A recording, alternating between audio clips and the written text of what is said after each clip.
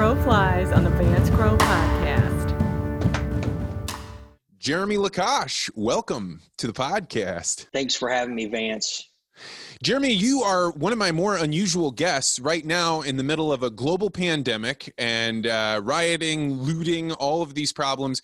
You and I had a chance to cross paths, and what you were telling me about senior assisted living facilities in the United States, specifically you're in Illinois, was mind-blowing. And I thought, man, I want to get Jeremy on as quickly as I can because everyone in our society is touched by senior living. These are our elders. These are our wise people. These are our ancestors, the people that brought us to this place. And it sounds like it is very, very difficult to care for them now. So I wanted to bring you on and talk all about it. Jeremy, tell me a little bit about yourself. Who are you and what is your role in senior living right now? So I was born and raised in Canton, Ohio. I grew up there, went to high school there. I came to Eureka, Illinois in 2001, graduated from Eureka College, bachelor's degree in history and political science, went back to Ohio, got an MBA at Kent State University in 2007, and didn't enter the senior living space until 2010 when I moved back to Illinois. I became director of finance at a not-for-profit retirement community in Bloomington, was there for 5 years, and then came back to Eureka as the chief financial officer of a faith-based not-for-profit retirement community in 2015. And I'm still there today in the capacity of CEO of what is the remaining entity, which takes care of independent living seniors residents. So what is going on right now in the state of senior living? All I know is that it's very expensive.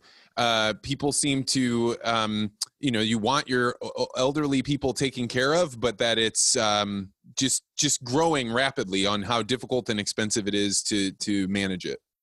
So a lot of people will look at, a consumer will look at the cost of skilled care in a nursing home and they'll see, $180 a day or, $6,000, $7,000 per month. And they'll say, man, why is this so expensive? Well, a couple of reasons why it is expensive. You're asking staff to take care of your loved one 24/7. So it's very labor intensive. That's the first aspect of it. But the second aspect is that it is also heavily, heavily regulated. The government has so many requirements for skilled care facilities that I consider the government to be a nursing home's largest customer, because not only are they paying the biggest bills in Medicare and Medicaid residents, but they're telling you how to staff the facility, how many hours, what are the qualifications staff must have. And to give you just a small example, Vance, the CMS Medicare regulation book for skilled care facilities is right around 900 pages. So you've got all these regulations that you have to follow, and each one costs money. So tell me about this. When you say they're the largest customer, I didn't even realize if Medicare and Medicaid, that covers senior living? Yes. So just in skilled care, so in a nursing home setting, Medicare, they're two different situations, Medicare and Medicaid. Medicare would be if a loved one of yours fell and broke their hip, for example, and the doctor says you need rehabilitation therapy before you go home. They would go to a nursing home for a period of under 100 days. They would get physical therapy. They would get skilled care. That is paid for by the federal government through the Medicare program. Medicaid is federally subsidized, meaning the federal government pays part of it, but it's actually state run. So in Illinois, we have a separate Medicaid system. That is for people who have long-term care needs. Maybe they're diagnosed with Alzheimer's, dementia. They're going to be in a nursing home for the rest of their lives, and they don't have the money to afford it. So they go through a Medicaid application process, and they end up becoming residents who the state government, the Medicaid system, covers the difference between what they can pay and what it costs to have them. And what sort of care is that? Are people that can't afford to pay for it? Are they, eating every day and things are well taken care of? Yeah. Especially in faith-based not-for-profit nursing homes, you can walk through and you would not notice the difference between somebody who is a Medicaid resident and somebody who's there on private pay. They could be roommates. They receive the exact same care. The only difference is the payer who's writing the check. And from the facility side, I should add, the amount of revenue they're getting from the Medicaid resident is usually substantially lower than the amount of revenue they're getting from the private pay resident. Wow. How is that possible? Well, it's a combination of things. So in Illinois, the Medicaid rates for skilled care facilities have been frozen since 1994. So for 26 years, we've had the same Medicaid rates, even though we've had 26 years of employment raises, 26 years of increased regulation saying you need more and more staffing, 26 years of additional costs for administering care, but no additional state support. So what do? You charge your private pay residents more and more and more to cover that cost. So you have a situation where a Medicaid resident, and I will give our facility as an example, we had Medicaid residents who were giving us as little as $108 a day. And we had private pay residents up around $230 a day. And again, that's the payment difference, and you're getting the exact same care and services. So, this is mind-blowing to me because there's no situation where people would work for 26 years at the same rate. Inflation itself would just eat that away. If you're looking back in the early 80s or whatever, maybe mid 80s, for the payment schedule, do you have people that you complain to? I can't imagine that a business or even a not-for-profit just takes this lying down. How do you respond to this? So unfortunately, my prior employer really did take it lying down. They just kind of put Band-Aids and glue together as much as they could for as long as they could until I came in. And when I got in, things were so bad, Vance, that we had maxed out our line of credit. We had no cash left. We basically had 6 weeks of solvency remaining in the operation. So I was forced to not take it lying down, essentially. And so what you do is you have to play this game where you put pressure on. In our case, it was Macon County Medicaid. They're the ones that review the applications, make the determinations. You go to your political leadership and you say, look, this Medicaid rate isn't sufficient to cover the cost of a resident. I used that $108 a day rate earlier. We did a study and found it cost us $168 per resident per day. So we had a $60 gap. And we didn't have enough private pay residents to cover that gap. So, you play this game of essentially hardball with people where you got to say, hey, look, I'm making the best of what I can with this situation. And if you think I can do better with these same rates, I'm all ears. The suggestion box is wide open as to how I can provide better care while losing money. This is such a tough spot. I knew that this would be a good conversation, but I really didn't realize just the moral hazard that you run into right here because, as I'm sitting here thinking, well, it's not fair for the private pay person to have to pay double and for the business to have to handle this. But then at the same time, you turn to the person that doesn't have anything and you want them to get care. We live in a wonderful country. We have bountiful food. We have electricity. We have shelter. And so you want everybody to be taken care of. But how in the world do you navigate this? Yeah, and unfortunately, Vance, in Illinois, things were even worse. We were notorious nationwide for waiting 6, 7, 8 months to pay nursing homes. So you'd provide care for 6, 7, 8 months, and it'd take that long for the state to pay you. But it gets better. It gets better. We had over a dozen residents when I walked in the door who their applications were pending with the state of Illinois for more than 3 months. In one case, or no, excuse me, 2 cases, we had been waiting over a year. So you have to wait. So the state doesn't process the applications in a timely fashion. You're waiting maybe a year. And then if they approve you, you got to wait another 6 months to get paid. And so you'll give $40,000, $50,000 worth of care to somebody and literally just cross your fingers in the hope that the state gets around to approving them and paying them. And if they die during this process, everything gets dropped and you never get paid a cent. No way. Yeah. So what happens then if you start getting super behind on getting payments from the state? You have these people that are either not paying or not paying the full amount. Do you turn them out? What happens? So no, to my knowledge, no skilled care facility has involuntarily discharged a resident because of this, but we almost became the first. You know, things financially were so bad for us. The state owed us so much money. We were losing the equivalent of $1.25 million per year. So easily $100,000 a month. We had no credit line, no cash. And so then we had a resident die who was about 18 months waiting for an application. So we were out almost $100,000 on this person. And that's when I went to our CEO and said, enough's enough. We've got to come up with a way to fight this. And the way we fought it was the regulations actually state that if somebody hasn't paid in a 4-month period, you can remove them from the facility. Now, you got to do a lot of things in that 120-day period. You can't just say, okay, bye.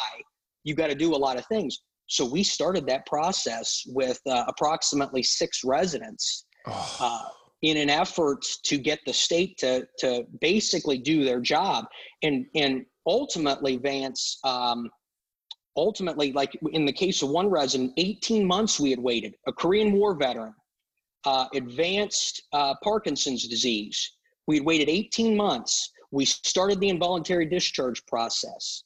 2 days before he was set to leave the facility, the state came back and said, we have approved him for all but, I think it was 4 or 5 months. And I said, that's not good enough. We need to be paid in full. If we cannot be paid in full for the services we're rendering, our business model is completely destroyed. We have to close the facility. So I told them, you've got 2 days to figure this out. And she said to me, the caseworker, she said, if you give me 2 more weeks, I'll have this for you.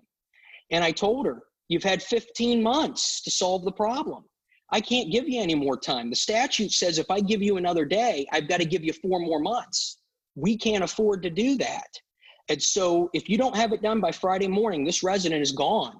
She called me back an hour later with the full approval.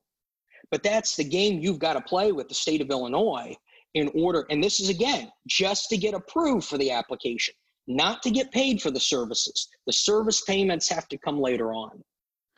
So is this going on just in Illinois because that is a fiscal nightmare catastrophe state, or is this going on in other parts of the country as well?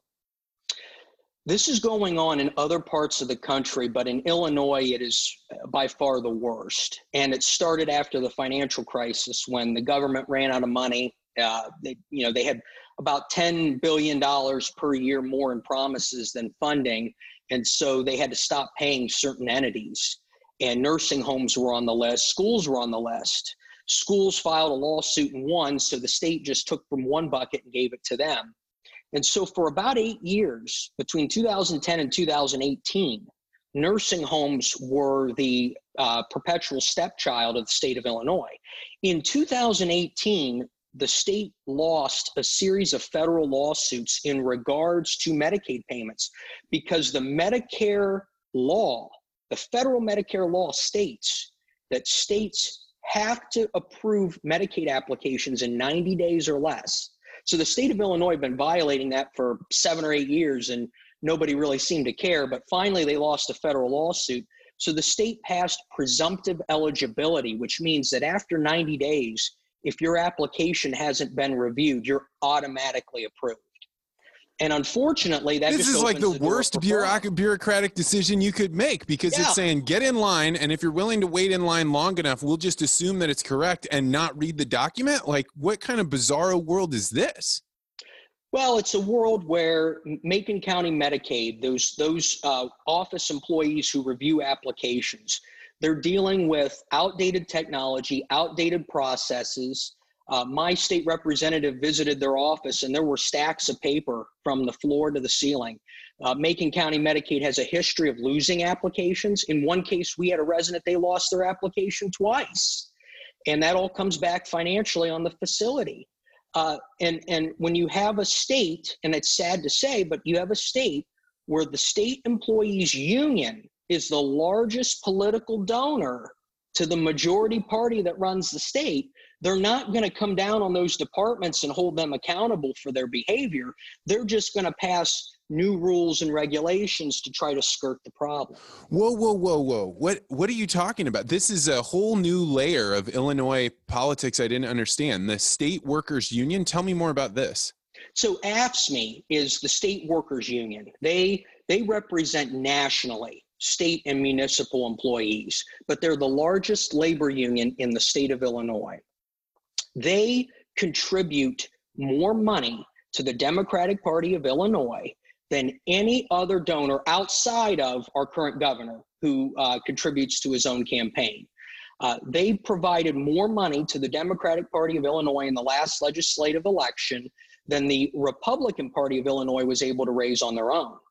So they are this huge political process in and of themselves, where they fund the very government that's responsible for holding them accountable. So these are people that are employees of the state that are then saying, take a portion of my paycheck to put in as political donations, and then those political donations go into the system, and lo and behold, the laws that get put into place, the preference, like the treatment slants towards, in your opinion, the state workers. And so this really further complicates your ability to be able to muscle your way in and say, hey, how can I get my problems answered? Because you're never going to be able to raise as much money as they can.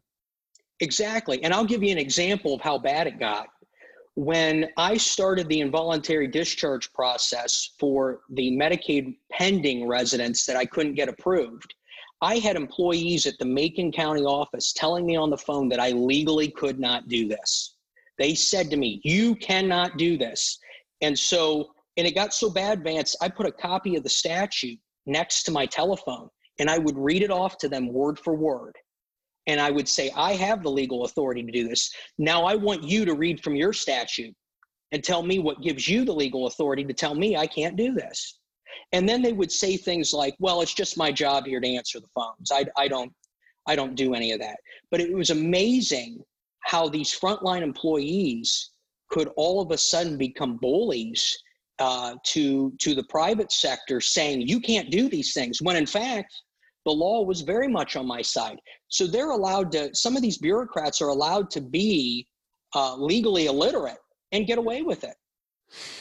You know, for people that can't see you, a lot of my viewers are listeners, and so they might not be able to detect. You're a mild-mannered guy. You're wearing a plaid shirt. You've got your hair combed to the side. You have an MBA, and you studied finance and worked at a retirement community or senior living facility. Mm-hmm. This has to be way outside of what you anticipated was going to be happening when you got into this world, because you're fighting over dollars that, in effect, are keeping people alive or not.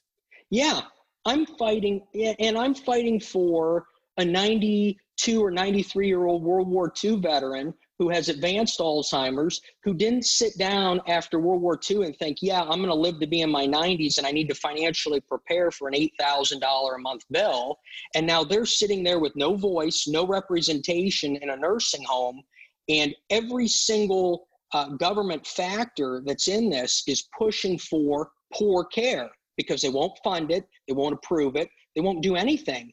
And yeah, I mean, there were moments where, I would get off the phone and my staff would look at me and say, your face is beet red from just the sheer cliff of bureaucracy that you would have to climb to get somebody to listen to what the problems were.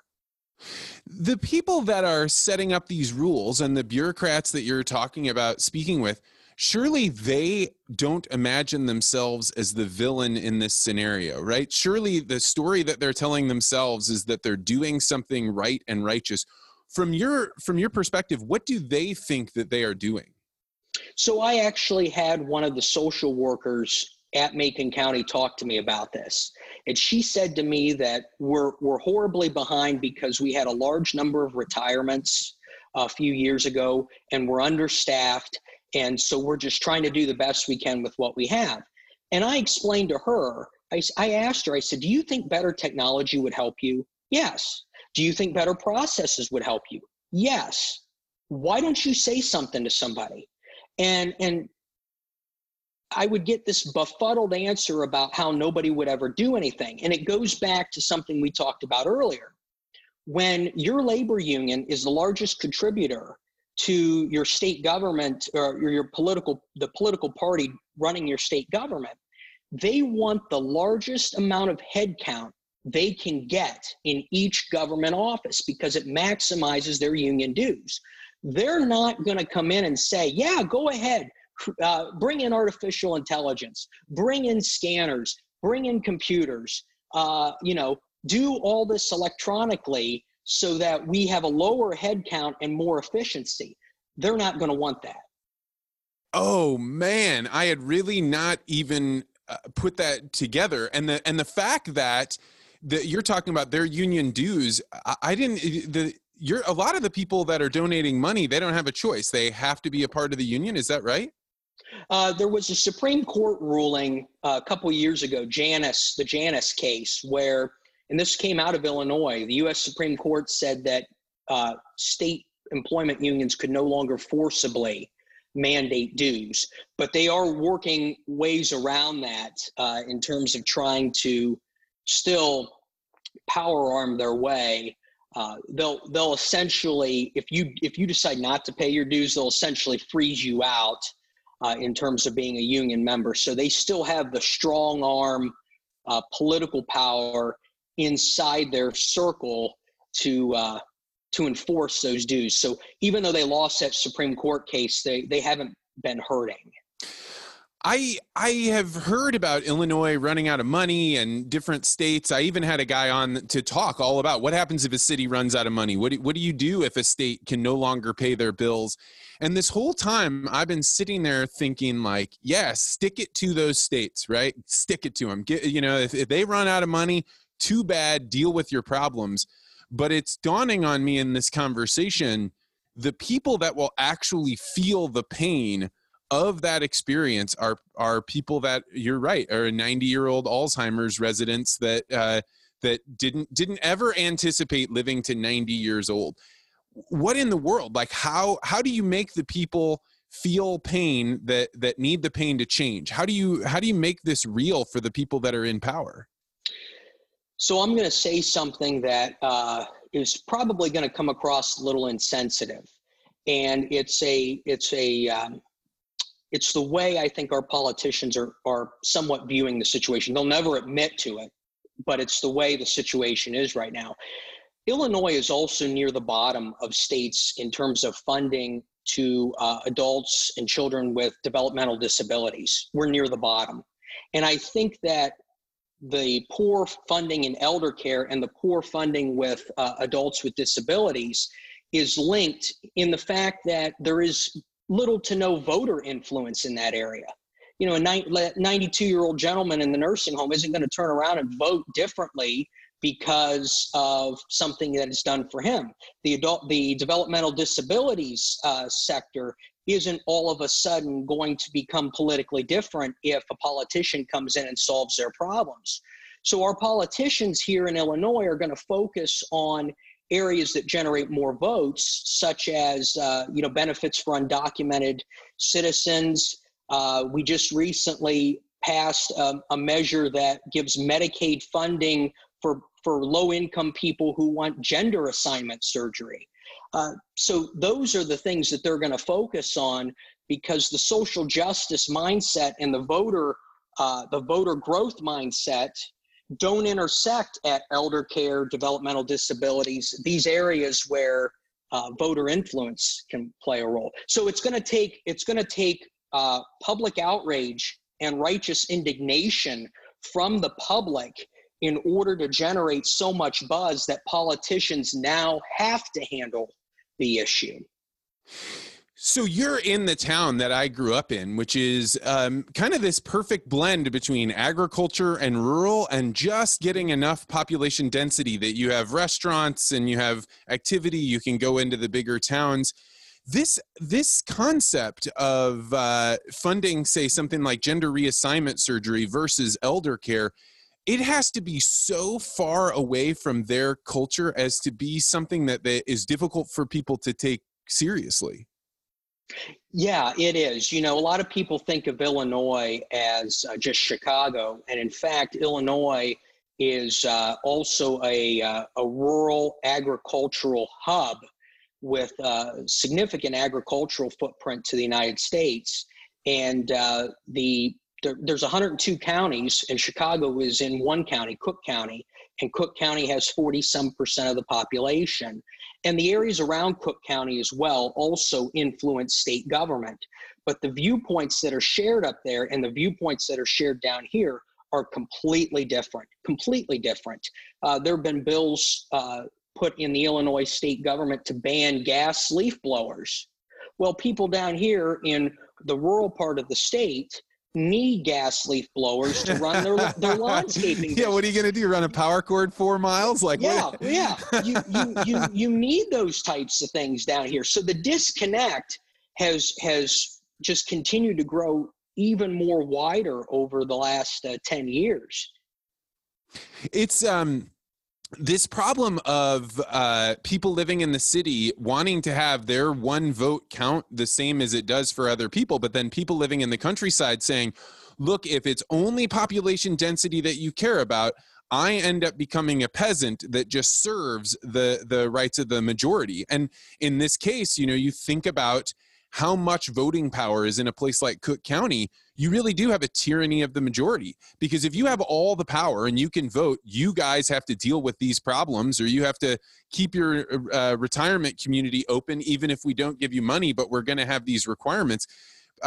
People begin to become extraordinarily disillusioned with their government and how they think that they should interact with really the rest of the world. I would say things like this are what cause the stress that leads to moments like the one we're in right now. Prior to coronavirus, different counties here in Illinois, county boards started entertaining the idea of separating themselves from the state of Illinois. And I didn't take a position on it. I've kind of sat back and watched. Woodford County, which is the county I'm in, has not taken a stance yet. But right now we're going through this situation where our governor is saying, hey, if you violate my public health orders, I will withhold federal funding for your county. I will withhold money if you violate my public health orders. And I'm waiting for a county. Counties have responded saying, we don't care, we're going to do our own thing anyways. But I'm waiting for a county to step up and say, you know what we're going to do? We're going to do a sustainability study about how well we can function on our own as a county and how much state dependency we actually have. I think if a county stepped forward and said they were going to do that and started that process, it would generate a lot more attention than just saying, we're not going to do it. Yeah, you think about the amount of tax dollars that are brought in by Illinois farmland. That is some of the richest, most abundant, powerful farmland in the entire country. Those people are generating money. And even when I was there, there was a sense that all of our money that we put into this system gets sucked up by the state system, and they get all the value out of it while we're paying all those bills. And it would be interesting to find out if the impression that people have, look how much money we give up to the rest of the state, is actually on par, that if they kept it themselves, or they at least kept some part of it, if they could run their own things. What's your natural intuition there? Do you think somebody could survive without state money? My natural intuition is a little bit of a surprise. I actually think that the current model slightly benefits the rural communities. And I will tell you why. Illinois has more municipal units of government than any other state in the country. We are completely overlapped in terms of you've got a township, you've got a city, you've got a county. You can be a member of all these things. Where I grew up in Ohio, you could not live in a city and a township. It had to be one or the other. And each handled its own business the same way, but not in Illinois. And that blew me away when I came to Illinois. Wait a second, I'm in Eureka. I'm not in Oleo Township. Oh, yeah. And to give an example for people that are listening, when I grew up, I lived in a dry town. So you couldn't buy alcohol inside of Eureka. It was a very religious, very devout community, very conservative. But the way that the township was made up, it was actually two townships that came together to make up the city of Eureka. So there was one township that just happened to come right along the main road, and there you could get a liquor license, so you had the outpost. So everybody knew this was the one place in town, in the city, that you could get alcohol because it followed these rules. And I just grew up thinking that's the way everybody worked with these like weird municipalities, and it's not. It was very, very different than the rest of the world. Right, right. So in order for Woodford County, in my opinion, to be more efficient than the model we have right now, they would need to consolidate all their townships into one. They would need to consolidate all their school districts into one.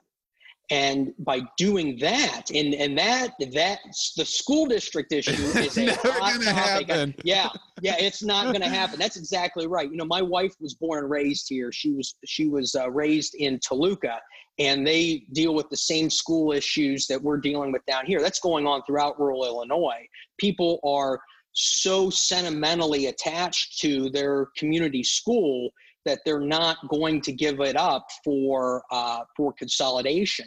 But unfortunately, if we were to separate ourselves from the state of Illinois, we'd have to support four school districts right now in a county of 35,000. That's going to be expensive. That's going to be very expensive, and it's where, frankly, it's where the state has us. If we decide to pick a fight with them, they can turn around and point to the inefficient layers of government that are right in our own backyard and say it's the pot calling the kettle. Well, this is fascinating. I mean, you have the first original idea about this subject that I've heard in many, many years. Granted, I'm not on the ground in Woodford County, but I think most people hit the impasse of the state and is divided by Chicago and the rest of the county and kind of leave it there. I'd never even heard anyone propose that you could integrate all of the school districts. What I am struck by was a couple of years ago, I went with my buddy. He goes by Chubby Emu. He's a famous YouTube star. We went to Kansas. We went to Manhattan, Kansas to give a talk to a group of rural farmers from a co-op there. And during the weekend that we were there, we stayed, we listened to other talks, we sat in on dinner. We counted between the two of us 14 different families that had all said on their own, I'm pulling my kids out of school and they're going to be homeschooled, or they're going to be schooled in a collection of homes that we have where we consolidate this because we don't want anything to do with the education system. My sense is that's also going on in Woodford County. Is that right? To some extent it is. My wife and I are friends with families that do homeschool. And so it is happening. But I will say that the school district here is superb compared to some of the urban school districts that you have throughout the state of Illinois. But the fear that we have, and it's going to exist, I think, for a while, is that all of a sudden these social justice warriors down in Springfield, who actually come up from Chicago to Springfield, will come in and say, you need to start teaching these values to students. And those values won't match what my wife and I have. And some people already feel that way and have pulled their kids. But, I shared with my wife the other day, I said, I foresee our children going to public school, but I think it's more likely that somebody like me as a grandparent might homeschool our grandchildren, 50, 60 years from now, because I think the value system is going to go through this radical alteration that is just going to make me personally more uncomfortable over time. So as somebody that has to deal with the realities of every day, how long before you start to have a day of reckoning with Medicare, Medicaid, and your ability to pay? I mean, I guess you already have had that day of reckoning. Is there another one coming? So the coronavirus gave our political leadership the latitude to say that this is the reason why we're having financial problems. They ignore the fact that we operated with 18 consecutive deficit budgets. They ignore the fact that actuaries have come in and ramped up the state's unfunded pension liabilities from $35 billion, now over $140 billion. So now they're using the coronavirus as the straw man and saying that this thing has caused all of our financial issues and we need the federal government to help us. So the day of reckoning it's officially here, but we're not going to feel it and see it in the media for probably another 2 or 3 months when the payments slow down and stop. But yeah, and I've said, do you want federal government intervention? Do you think that's the way to go? No. I think that the way it needs to go is a large group of people need to get together, some state legislators, but also some business people with good business acumen need to get together, and they need to restructure how state government runs in Illinois. And they need to restructure the operating model that is state government, and they need to develop strategies to fund some of these unfunded liabilities. And doing that, and then presenting that, and maybe doing it in exchange with for a little bit of federal help would be a good way to go. But we are operating so dysfunctionally right now that giving us money would be the equivalent of throwing gasoline on a house fire. Really? You think it'd make it worse? It'd make it worse. It'd make it way worse. I'll give you an example. Already it's happened. The CARES Act. So state of Illinois got money for the CARES Act, and our leadership took that money and they spent $14 million on a vote by mail initiative. We have restaurants who were forced to be closed for 3 months. And you would think that the state would say, hey, why not take the last 6 months of sales tax revenue we've collected from them and send that money back to them? They haven't paid a dime to these struggling businesses yet that they've forced to close. Yet they have the audacity to prioritize vote by mail and spend $14 million on federal stimulus money to push that initiative. How would you go about recommending that people gauge how upset people are, right? Because this is one of the biggest challenges of our age. I can listen to somebody living in the city. They can give me their perspective. I can see what happens when people are angry. I can hear your one voice. Like, how in the world should people come to terms with, I hear all these different perspectives, which one to believe, which one to think is right? It's a tough question, but it's a good one. I see my role here as that of being an informed citizen. That's what I am. I go out and I gather the information and I make an opinion based on what I'm seeing. A lot of people don't take that approach and they emotionally react to a snippet here or a snippet there, or, so I think you have to engage people, and not only do you figure out how they feel about things, but you have to figure out how in tune are they to the factual information that's coming out. Is somebody upset because they put up a wind power plant, in the township next to you, and everybody's saying that power is going to go up to Cook County, but we don't actually know that? What's driving the anger, so to speak? And that's a tough thing to get through. But I tell people all the time, there's tons of public publications out there that the state of Illinois puts out. Read them and get the information, and then decide, is this something I'm going to support or not support? I think when I was younger, well, not I think, I absolutely know, I loved getting caught up in the emotion of a moment. So if somebody came to me and got in front of me and they were really riled up about something, I actually would be like, all right, flip the system on. Give me all of this emotion. I want to take it on. And now over time, I've developed, probably because I spend a lot of time with engineers. My wife is an aerospace engineer and scientist, and they've essentially trained me to be like, when you feel your emotions triggering, you feel some form of rage or anger or sadness or whatever, stop.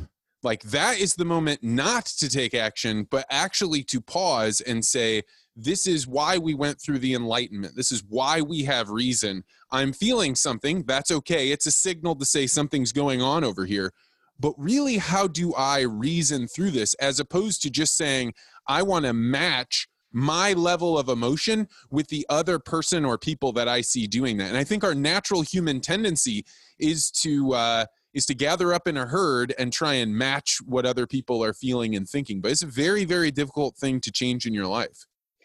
And what you just said is why I follow very little media, and I take everything I get from mainstream media with a grain of salt, because I know they're trying to get the righteous indignation rise out of me, or they're trying to scare the hell out of me, one or the other, because those are the only two reactions they can get that grow revenue. You can't calmly inform somebody of something, and it doesn't work in their business model. Right. Your outrage will be monetized. That's it. Yep. There's a guy named Matt Staggs who he said this right around the Budweiser high fructose corn syrup ad that came out last year, and the farmers got all really upset, and he was like, look, this was in the model of the advertising company. They knew that a group of people would be so outraged that you insulted corn farmers, that corn farmers will pick up that rage and carry it with them everywhere they go, throwing it around out into social media, argue about it. And then what that will do is take your message and just spread it out like seeds, like dandelion seeds or something. And it's so hard to resist it when it's in your face. I know the last couple of days, I see things and I think I want to go take action. And as soon as I do that, I'm like, okay, let's set this phone down. Maybe don't have an opinion for a little while. Yeah. I'm right there with you. And I'll tell you my experience in my prior life with the nursing home helped me to take a more tempered response because of some of the things we discussed. At one point, Vance, our mortgage was insured by the federal government through HUD.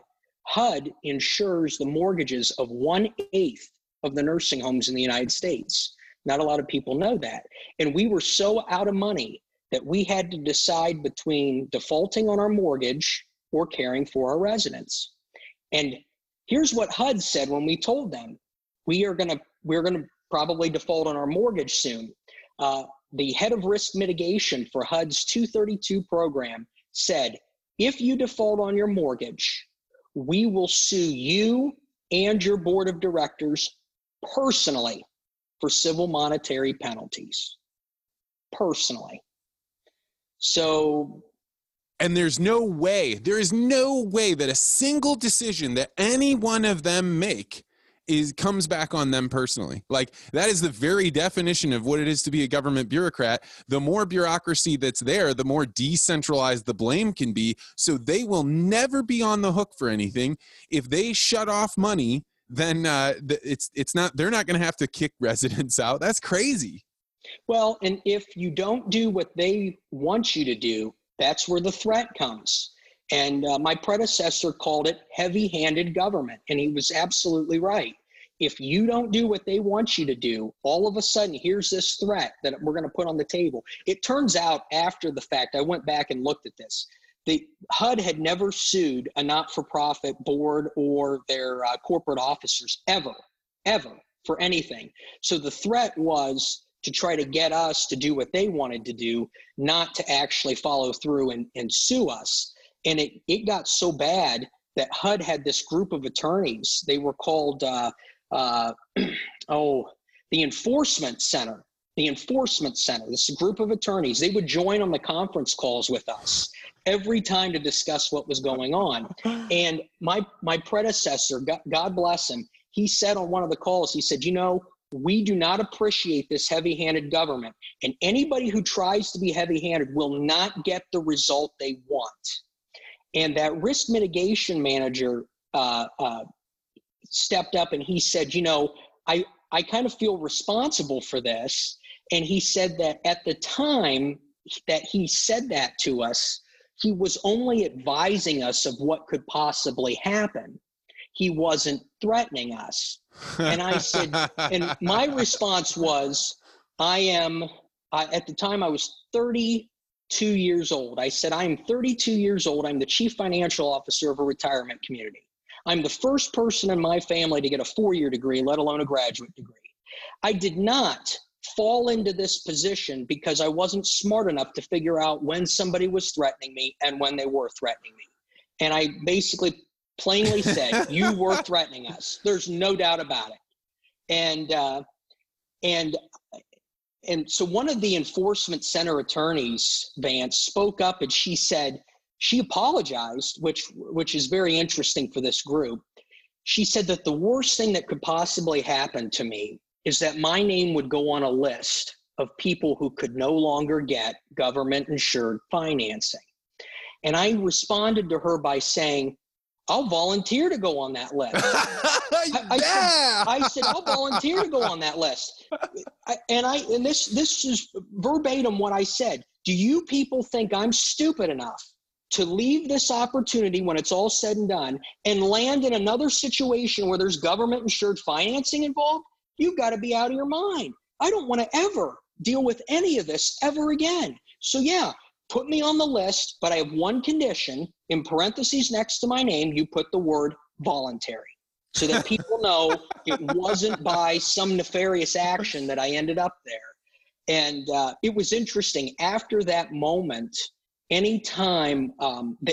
after that moment, they would not speak with me one-on-one. They never did again because my name was not on any of the regulatory documents. My predecessor's was.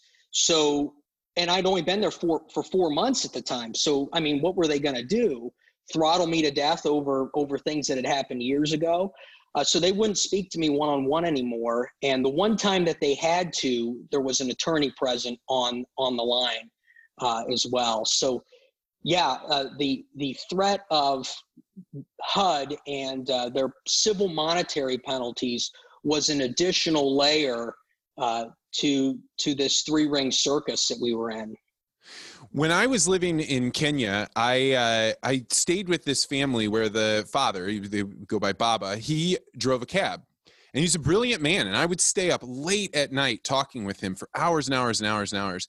And one time I said to him, Baba, why is it that you drive a cab? You're clearly intelligent enough to be running businesses. I can see your spreadsheets. I mean, we would go through finances. We would go all kinds of things. And keep in mind, this is in a house with no running water, and we were talking over a lantern, a kerosene lantern.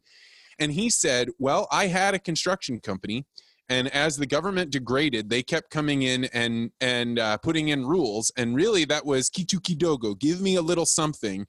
And every day they wanted to come by and get something. And at the end of the day, I could probably make more money as owning a construction company and paying out all these bribes.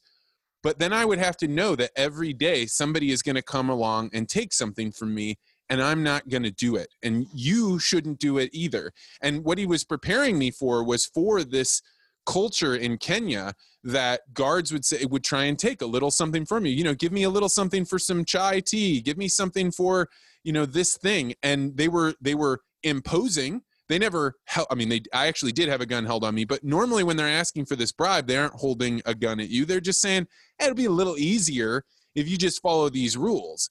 And, the people that capitulate that to get through today realize, 20, 30 years later, you gave away your life. They took everything from you. So I'm 100% behind you. If you felt like a government agent was threatening you, man, push back on that as hard as you can, because it will never, ever end once you say yes.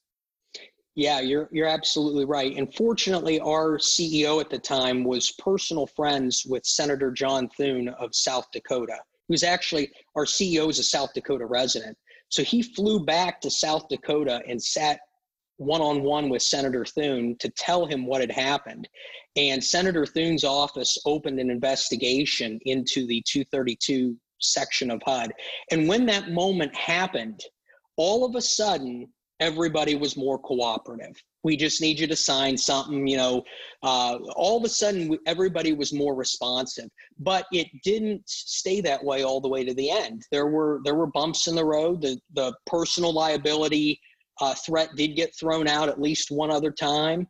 But you're right. I mean, you have to find ways to hold these people accountable. And unfortunately, you have to be very forceful about it. I mean, I said things to people through this process in such a forceful way that, I can't imagine saying that to either a customer or resident family. I mean, you really had to, even if you were in the most pleasant of moods, you had to really cop an attitude with these people and have a sharp tongue to make sure they were going to understand that they weren't going to get away with whatever it was they were trying to get away with at the time. Yeah, I mean, that's the type of stuff that changes who you are as a person. When you're dealing with people that you think are willing to use state authority or power over you, it changes you, because you think, well, the natural state that I was in puts me in a place where I'm vulnerable. And as I'm saying this out loud, I'm thinking maybe that is the message that the rioters and the protesters have. No matter how you feel about it, it is their understanding that if I continue to do the same thing that I was doing before, you're gonna use this power over top of me. And I guess in some way I can relate to that in a way that I hadn't before you and I sat down to chat. Yeah, there are people in our society who are definitely feeling marginalized right now, and by a variety of different events. And when they don't have it, I see this whole thing, unfortunately, from the base level as a failure to properly educate our children when they're in school, because people who lack the discourse or the ability to have a discourse or the understanding of where to go to are the people who are more and more likely to react violently or adversely to these situations that are occurring. And I think a very good start to this conversation needs to be, how are we educating our children? Are we educating our children to react emotionally? Are we educating our children to have critical thinking skills, problem solving skills? How are we doing this? Because, it breaks my heart a lot of the time to see, marginalized people in this area of desperation, and they've never had somebody come along and in any way shine any light on a peaceful way to resolve a situation.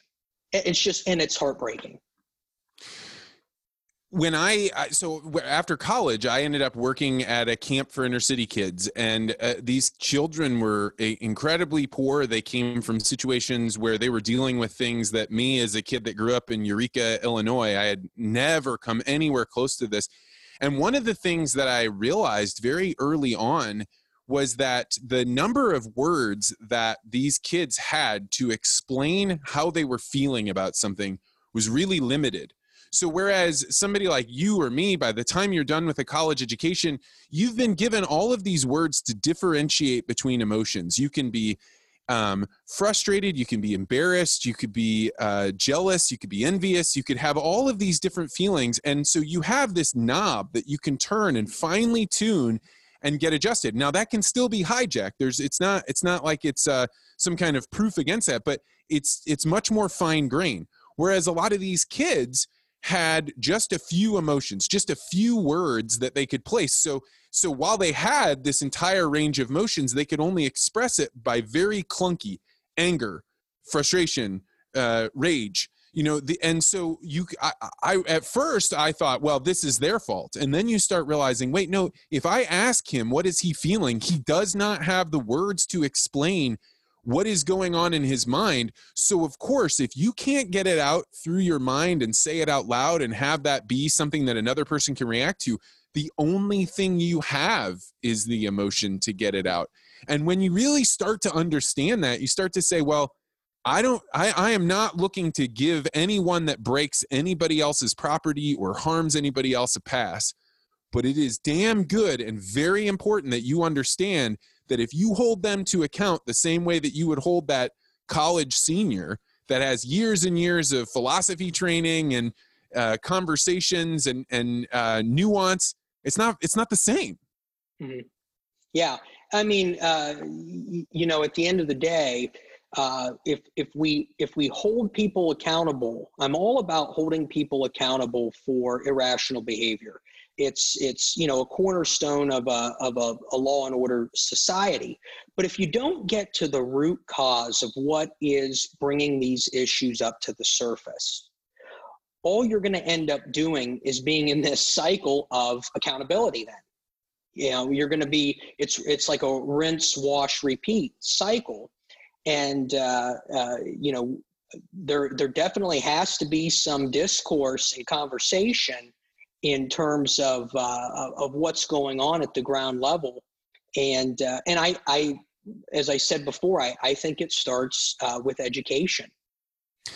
So speaking of education, I remember one of the only time my father was a country stockbroker. So he was one of the first people that came in and helped farmers get access to being able to diversify their assets, put it into the stock market instead of just investing in land or machinery. And so I remember one time going to a school where he was putting on a presentation, probably for like the PTA, that predicted that someday college may cost $20,000 a year, $80,000 a year. And I remember these parents being just shocked and completely appalled by this and worried every single day, probably from that day to the day their children graduated from college, how are we going to pay for this? But that's a totally different gambit than $20,000 a year in perpetuity as long as a person lives. As somebody that is dealing with the finances of a nursing home, seeing what happens with Medicare, Medicaid, and full paying residents, how should people think about preparing for living well beyond 70? Yeah, great question. So there's two roles and responsibilities. There's the future resident, somebody who is going to prepare themselves for long-term care, and then there's the power of attorney, which is usually a child.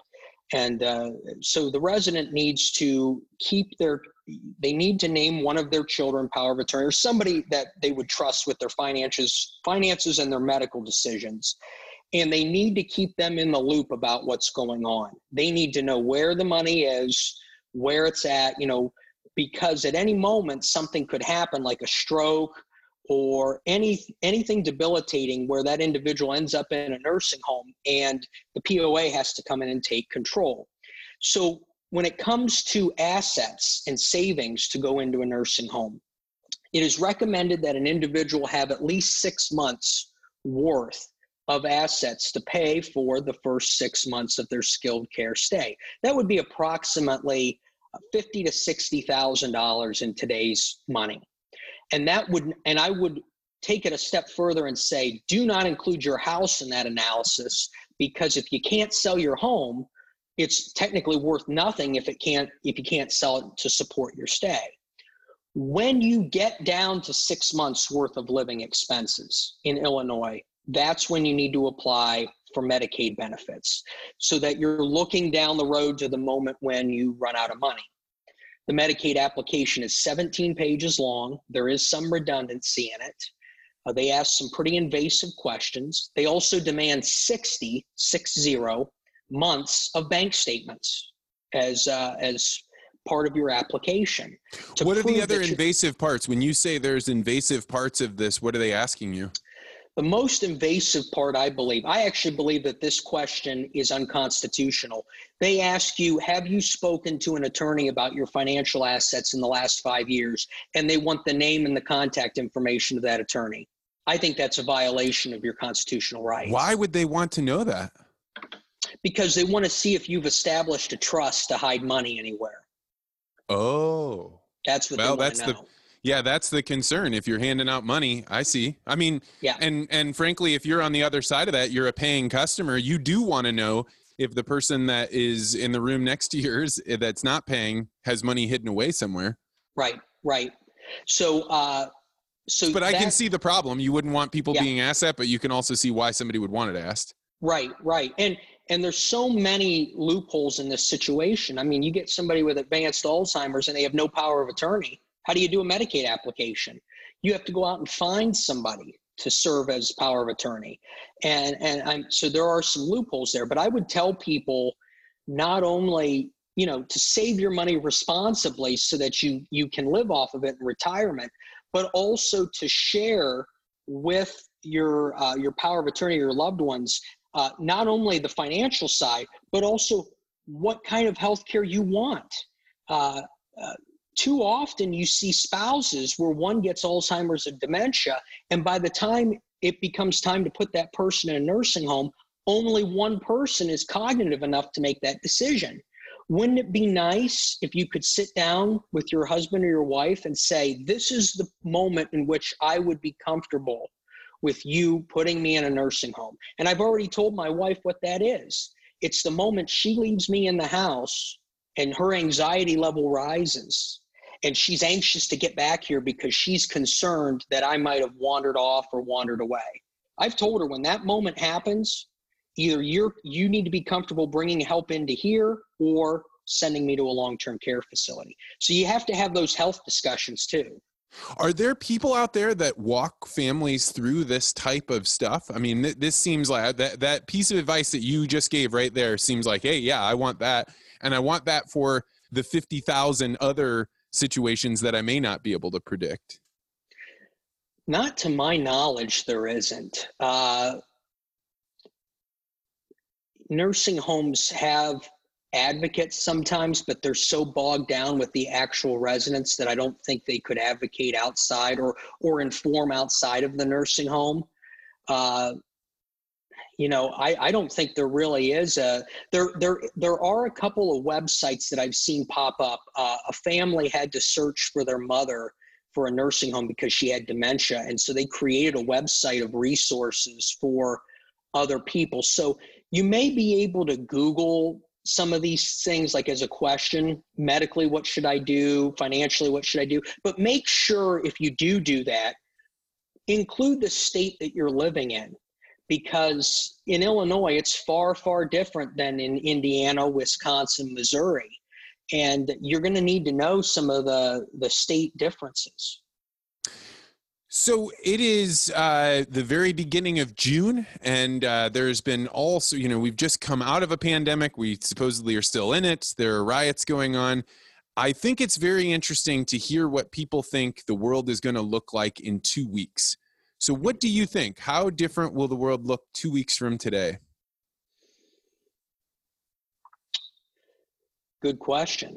Good question. I can tell you that not a single person that I asked, and I've asked 60 people or so, suggested that we would be having racially charged riots and protests and looting. So I won't hold you to it, but it is interesting to see where people think things are headed, because I asked all these people and nobody got it right, including myself. So, 2 weeks is tough. I do think that the violence that's occurring in the country will begin to decline. I think that the only reason violence would escalate in the next 2 weeks is if something happens to one of the 4 police officers. If somebody is not charged or charges are reduced or something like that, I think we could see a resurgence. But Vance, the only thing that I'm looking at in front of me right now, and I don't know if this is going to happen in 2 weeks or if it's going to happen in 2 months, I do think the stock market is in for another round of major volatility. And it's going to come when we as a nation realize we cannot put 20 million people back to work simultaneously. This economic recovery is going to be a process that's going to take time. I mean, I believe we'll have a great recovery. It's just not going to happen in the month of July. Yeah, I mean, I completely see what you're talking about. Like our economy has not yet felt the brunt of people being out of work, or at least it doesn't appear to me that it has. And we've been able to send checks to people. They've been able to, we had the PPP program. So nobody yet has felt that ping or that real deep pain of sacrifice. That's not correct. There are people that have felt the sting of sacrifice, but the vast majority of people that are getting checks, if those checks stop, we will watch what happens as the gears stop for some, but they keep moving for others. And if we're talking about social instability now, that situation becomes far more volatile, in my opinion. Yeah, I think there's a real risk here in the United States for additional problems in urban areas if the economy is slow to restart.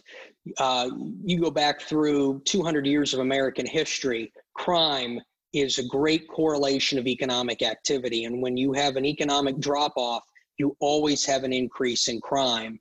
And so there is a risk there that we're going to see crime stay up as the protesting declines. But, I'm watching our stock market, and it's behaving a lot like it did in 1931 when we had this unprecedented rally in 1931.